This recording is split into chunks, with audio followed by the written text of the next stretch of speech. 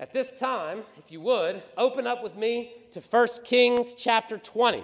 1 Kings 20, we're going through the whole thing.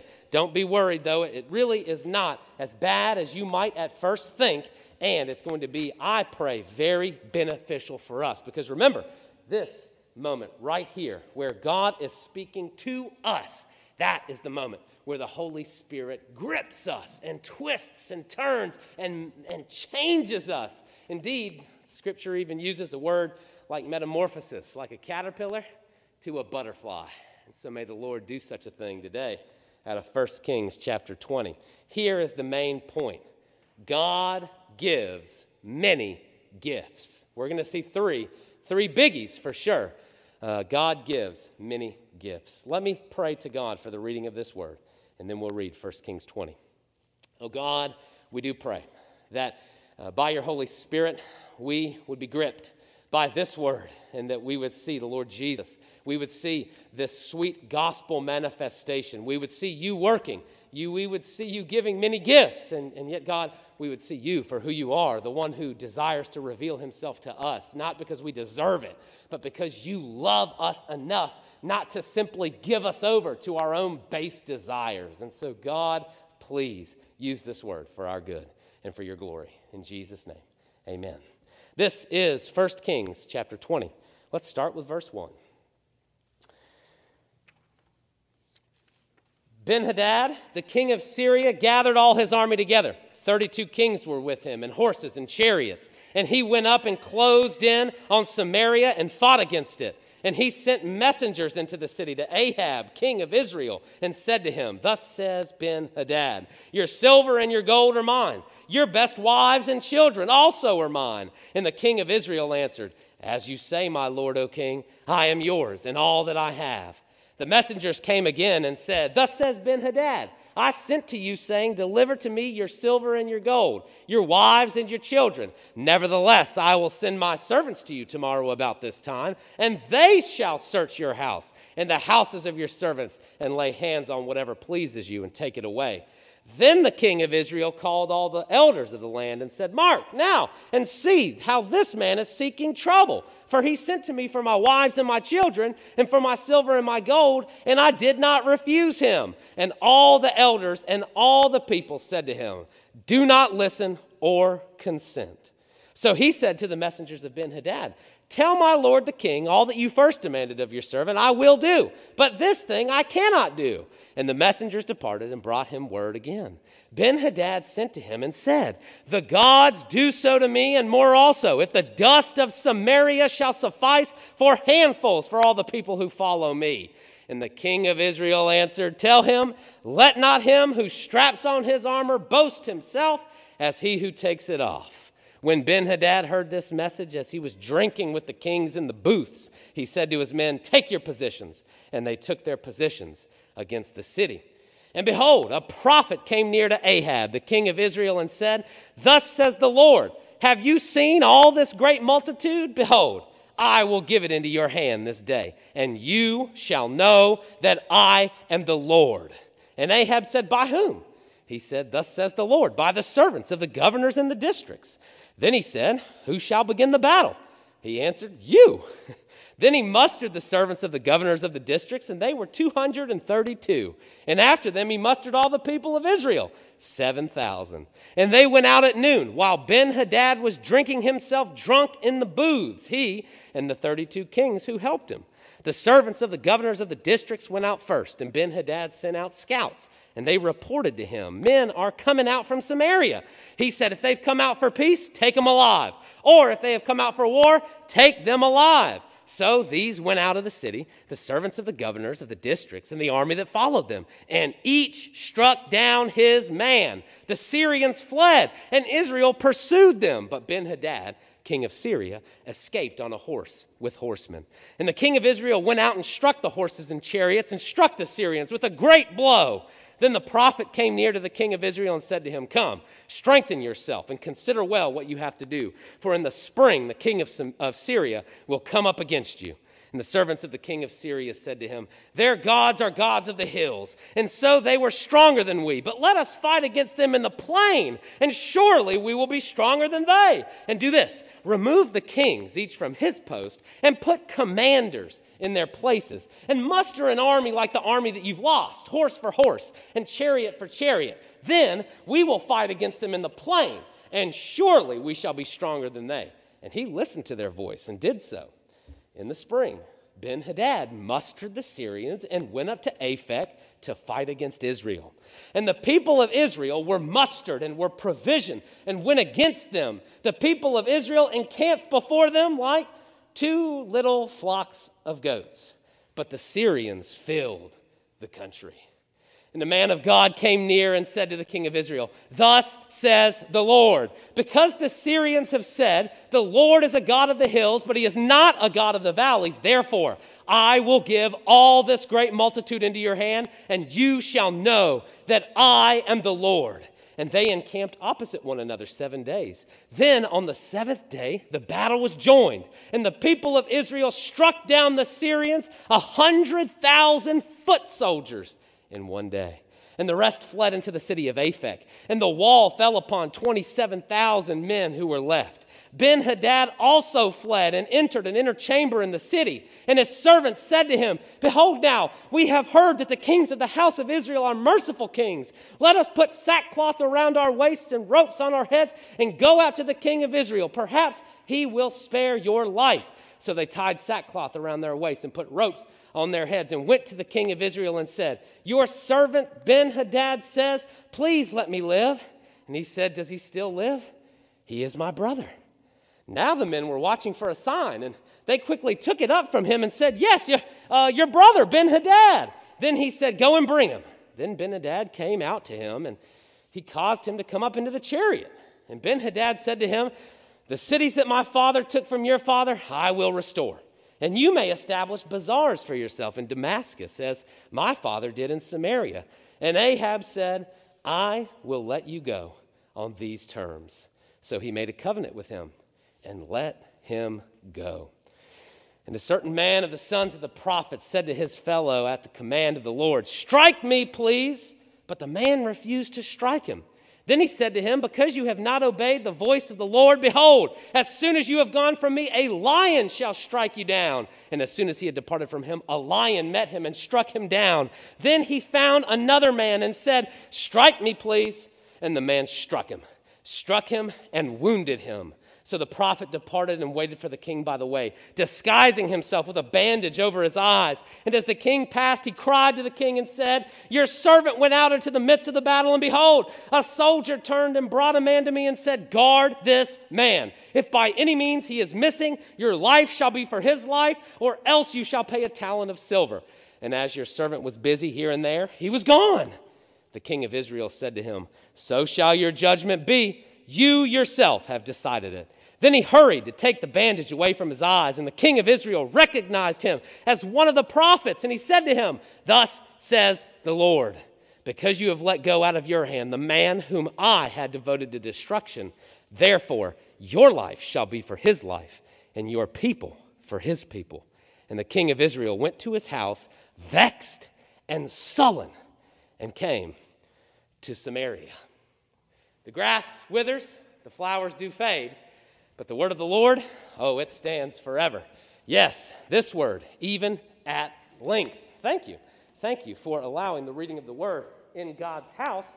Let's see 3 points that will help us to digest what it is that we just took in. Remember, God gives many gifts. 3 points: salvation, surety, and discipline. God gives the gift of salvation, the gift of surety, and the gift of discipline. First, the gift of salvation, verses 1 through 21. Here comes Syria.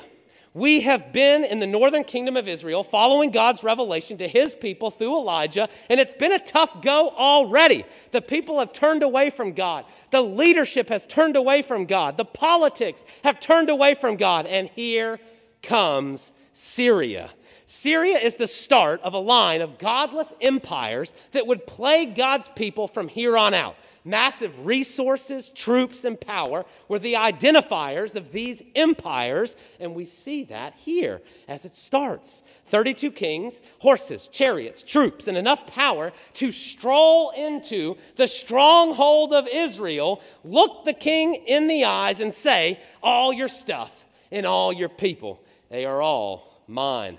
Verse 4 of chapter 20, this is how the king of Israel answered, as you say, my lord, O king, I am yours, and all that I have.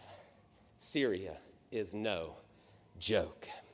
But the king of Syria went too far. His pride and his greed, they got the better of him. God himself speaks about the people of God as being stubborn. And when Ben-Hadad seeks to take even more from the kingdom, King Ahab, the elders, and the people, they all rise up. Verse 8, do not listen or consent. Right? Taxation without representation. It's kind of a nice verse. Everybody quotes other things, but that's a pretty good one, right? It's an ethos of the people of God. That's too much.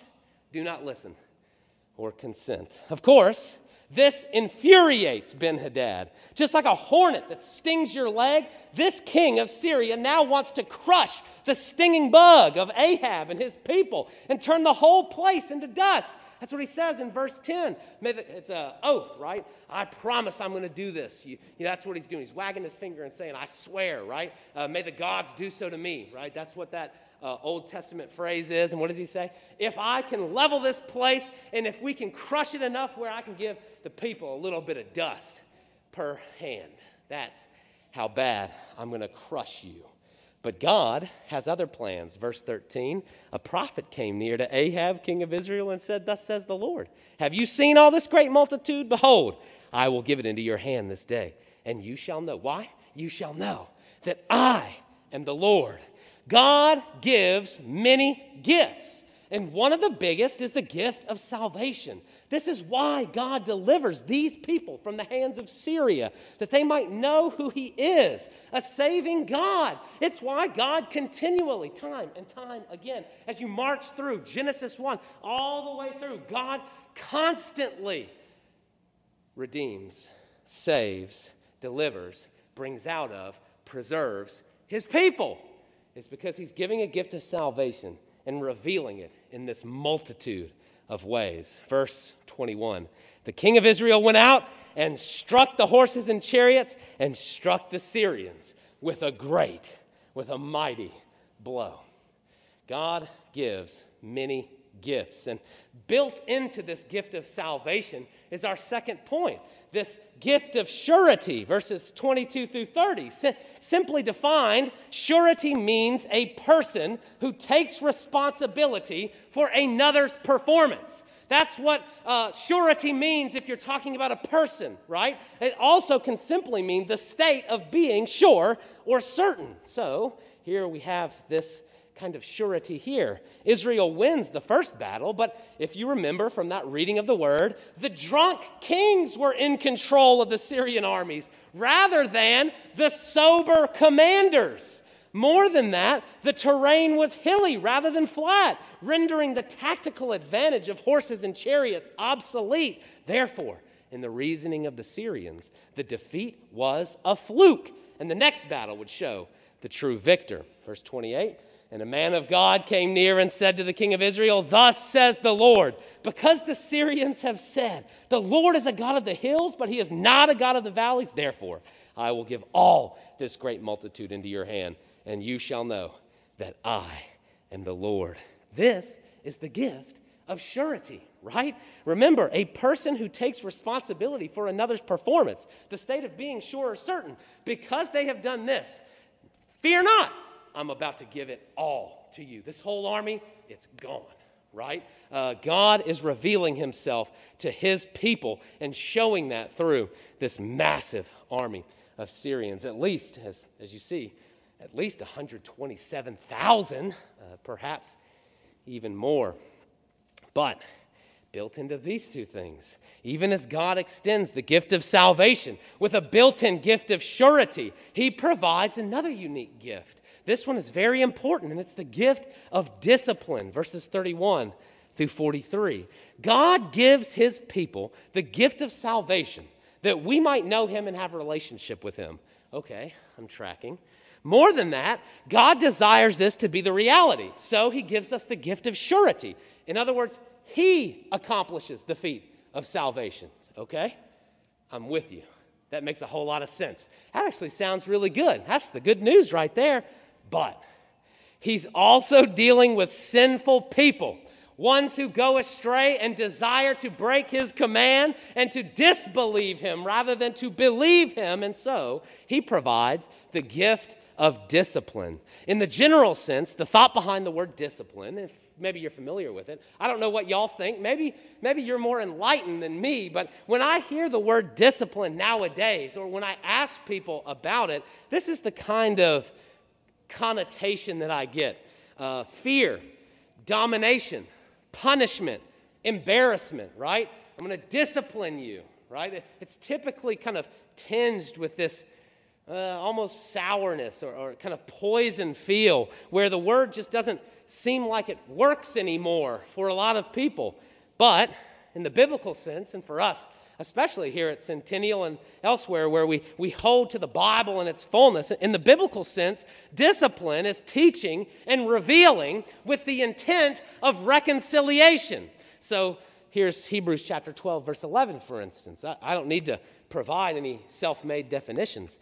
For the moment, all discipline seems painful rather than pleasant, but later it yields the peaceful fruit of righteousness to those who have been trained by it. Hebrews chapter 12, 11. One of humanity's greatest weaknesses in the fall, one of their greatest weaknesses is a general inability to receive discipline. Just can't be disciplined. It just doesn't work. If you've raised children, you know it. If you're a boss, you know it. If you're a coworker, you know it. If you have a boss, you know it. You just know it. If you're a student, you know it. If you're a teacher, you know it. Everybody knows it, right? There is an inability, generally speaking, to receive discipline. Part of that inability is a right retaliation against what I had just mentioned before, the sinfully corrupted forms of discipline that we see on this earth. When people do it wrongly, when they poison the well, every time you draw up from it, you recoil, right? Makes sense. Everybody's looking away from discipline because it just doesn't seem right on earth. The other part, though, it's our own sinful disposition of pride, right? In other words, the reason why we don't like discipline is because we always think we're right. If you're always right, why do you need discipline? Makes no sense. I'm right. Let me discipline you. That's how it should work, actually, I think, now that I think about it. I need to be disciplining you. You don't discipline me, right? And so then you get this pride moment where I know, right? I know and you don't. But then the other person, perhaps, if you've ever been in something like this, well, no. You don't know. I know, right? And it goes back and forth, going back to that greatest weakness, the general inability to receive discipline. In the midst of all of that, all of the muck and mire of this sinful world, God constantly provides the perfect gift of discipline to his people. And we see that in the culmination of Ahab's dealing with the Syrian king. Listen well. This king who desired to take all that Ahab and his people had, this king who wanted to grind the nation of God into dust, this king who spit in the face of the God of the universe by thinking a flat place was not his domain and only the hills, this king cut a deal. He cut a deal with the king of Israel. Verse 34, Ben-Hadad said to him, the cities that my father took from your father, I'll restore them. You may establish bazaars for yourself in Damascus, as my father did in Samaria. And Ahab said, I'll let you go on these terms. So he made a covenant with him and let him go. We can accidentally pass over this. It's easy to do. Thankfully, God gives us a lion devouring somebody to wake us up and say, wait a second, something wrong must have just happened there. In the eyes of the world, Ahab would have been praised. A trade deal like no other we've ever seen. Financial woes, they're gone. Food and safety for your entire family, there they are. All you need to do is give me your soul. That's all I want. Just your soul. Money, food, none. War, I'll take it all away. Just give me your soul. Matthew chapter 18, verses 24 through 26. Then Jesus told his disciples, if anyone would come after me, let him deny himself and take up his cross and follow me. For whoever would save his life will lose it. But whoever loses his life for my sake will find it. For what will it profit a man if he gains the whole world and forfeits his soul? Or what shall a man give in return for his soul? Ahab did the wrong thing in the eyes of God, and strong discipline followed. Verse 42 and 43 speak quite specifically to it. Because you've let go out of your hand the man whom I had devoted to destruction, therefore your life shall be for his life, and your people for his people. And the king of Israel went to his house vexed and sullen, and came to Samaria. Without God's gift of discipline, of vexation and sullenness, Ahab would have never known his faultiness before God. He would have never even had a chance to humble himself and to repent before the Lord. But he did. He did have that chance, and he actually capitalizes on that chance in the following chapter. He gets the chance because God gave it to him through discipline. In the midst of hard discipline, God had not shut down communication with Ahab. And that is the very good news that's not only for Ahab, but for God's people throughout the ages. Now, before I finish this sermon off, let me just give, I know this is going to sound crazy, 8 quick applications, okay? And we're going to march through them, and these are food for thought moments. And then we're going to conclude, and we're going to see, as I hope you know, that sweet gospel of the Lord Jesus playing itself out through this whole historical telling. Now, first, number 1, the Syrian king's greed turned out to be his downfall. If he would have taken the money and run, think about this. Think about this story and how it plays out. Ahab conceded. The battle was won. But the Syrian king's greed turned out to be his downfall. He didn't take the money, and the events and God's wrath followed, right? They wouldn't have been kindled against him, but they were. Here's the application. How close is money to being your downfall? How often do you think about it? How often do you talk about it? In church, at home, at work. I know it's got to be talked about. Trust me, I know. It's budget season. Deacons know too, so do the elders. I know. How close is it to your downfall? Be careful. Be careful. Number 2, more than greed. The Syrian king assumed victory before he had won. Let not him who straps on his armor boast himself as one who takes it off. Don't count your chickens before they hatch. You are setting yourself up to be disappointed by God's design. If you are thinking 8 chickens and he gives you 5. But God is in control. God is good. God is all power, and his design is to give you 5 chickens rather than 8. Don't count your chickens before they hatch and put yourself in the place of God in your planning. Doesn't mean you don't plan out. Don't take it too far, though. Don't count your chickens before they hatch. Number 3, Israel's smaller army had individual buy-in. Maybe you noticed it, maybe you didn't. Each man struck down his own, right? Every single one of the 7,232 people of Israel struck down at least one. Right? There was individual buy-in to the people, to the army. There was certainly community connection in this nation of God, but they all brought action to the table. Are you reliable and active enough?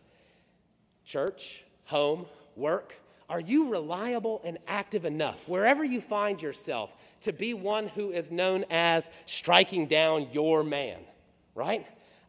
Do you have enough action and buy-in to whatever institution we're talking about? Church is obvious, right? But so is family and work. Are we the ones who are going to buy in and reveal who we are as we move forward?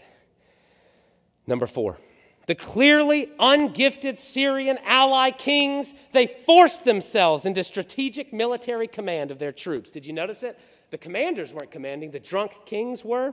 They proved disastrous in their leadership. Spiritually and physically speaking, are you forcing yourself into a place of service or work that you're not gifted in?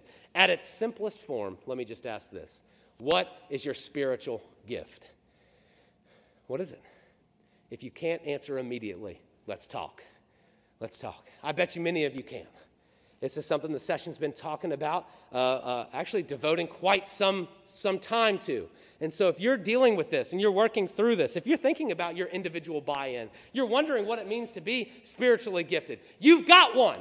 If you're a believer in the Lord Jesus, you are gifted. And you are gifted to serve right here and in your workplace and in your family. Let's talk if you're having trouble working through that. Begin to pray about it at least. Verse 5. Number 5. The Syrians made a fatal mistake. God is God over here, but not over there. So let's go over there. They pulled the old wink, wink, run, right? Well, it might not work over here, but let's just go over here, see if it works, right? God's not God over here. But that's not how it works. God is God over all things. Are you recognizing that in your own life? Or are you splitting and saying, well, God's God at church, but not on Monday? Or maybe worse, not on Sunday night. Let's not even go to Monday. Let's be real. He's God in the morning. He's not God at night, right? Think on that. Number 6, are you on guard for the sinfully enticing deals that can be struck in this life? They look so good on paper. New job, more pay, better this, better that. But the fine print is always seeking your soul. Ahab dropped his guard, and the moment of his victory, the moment where everyone is rejoicing, became massive, crushing defeat. It's over. Chastisement and strong discipline followed. The greatest victory became the greatest defeat. Are you guarding your soul as God would call us to do against those wiles of the world? Number 7, did you notice the relatively remarkable story of a prophet who needed to get punched? Sometimes God's design is not so evident, but God still has a design. If a prophet walks up to you and says, punch me in the face, you better believe that God has called him to say that, and so you better punch him in the face. It sounds so silly, but to go against it is inappropriately. It's just inappropriate. And we see that in the shocking judgment of the lion, which reveals Ahab's disobedience and not listening to God and the call of God on his life and devoting that Syrian king to destruction. There is a plan, even when it seems absurd. And so when you think to yourself, there's no way I couldn't work on Sunday, for instance. That's when I talk to some people about, they're working. If I give this up, what am I going to do, right? Or there's no way I could do this. Or there's just no way that this could work. God's calling me to say this, but in my field, if I said that, I'd get fired, right? We start to question God's plan as we want to move towards comfort. But we have to be careful. I'm not saying that a lion's prowling around downtown Columbia, but we must be careful because this is a shocking representation of the judgment of God as we look to see his plan, even when it doesn't seem so appropriate or right. Strike me in the face. Number 8, speaking of the prophet, the lion, and the next guy who punched the prophet, have you considered, each of you right here, those followers and believers in the Lord Jesus, have you considered that God would send a prophet, 2 men, a lion, and a convoluted story with a surprise applicative punchline to reveal himself just to you? God's plan is often winding and so complicated that we only get glimpses into its fullness. And if you are one of his children, I guarantee this level of intricacy is playing out in each of your lives. God's plan is that big. It's so complicated that we can't comprehend because he is incomprehensible. And he is playing out all of these parts and variables, moving this thing forward where we see, it's not a joke, prophet, lion, and 2 guys. Somebody gets punched, a lion eats somebody, and somebody's hiding with a bandage. And there's this crazy story, all plays out for one man. God does that, and he does that now. He does it if you just stop and look around. He does it in your own life. He does it. In all of this, let's conclude this thing. God's gifts are so many. It is incredible. And they culminate in the Lord Jesus Christ. Salvation, surety, and discipline. Salvation. For God so loved the world that he gave his own son. Whoever believes in him might have eternal life. God gave his son the gift of salvation. Surety. This speaking of Jesus, this is in 2 Corinthians. For our sake, he made him to be sin who knew no sin, so that in him we might become the righteousness of God. It's a sure thing. It's a sure thing, not because of you. You're a sinner, just like me. It's a sure thing because of God. It's a sure thing because of Jesus, who became sin on our behalf. Discipline.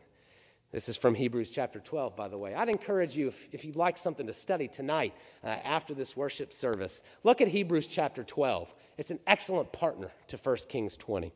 It is for discipline that you have to endure. God is treating you as sons. For what son is there with whom his father does not discipline? God, when he disciplines us, is revealing communication in a righteous way forward, that we might see him and that we might believe. May we see the gospel of Jesus, and may we be changed by it today. Let's pray. Oh, Heavenly Father, Lord, thank you. Thank you for such a strong word. Thank you for how good you are. Thank you for the gifts that you give of salvation, surety, discipline. And yet, Lord, we know that there are many more.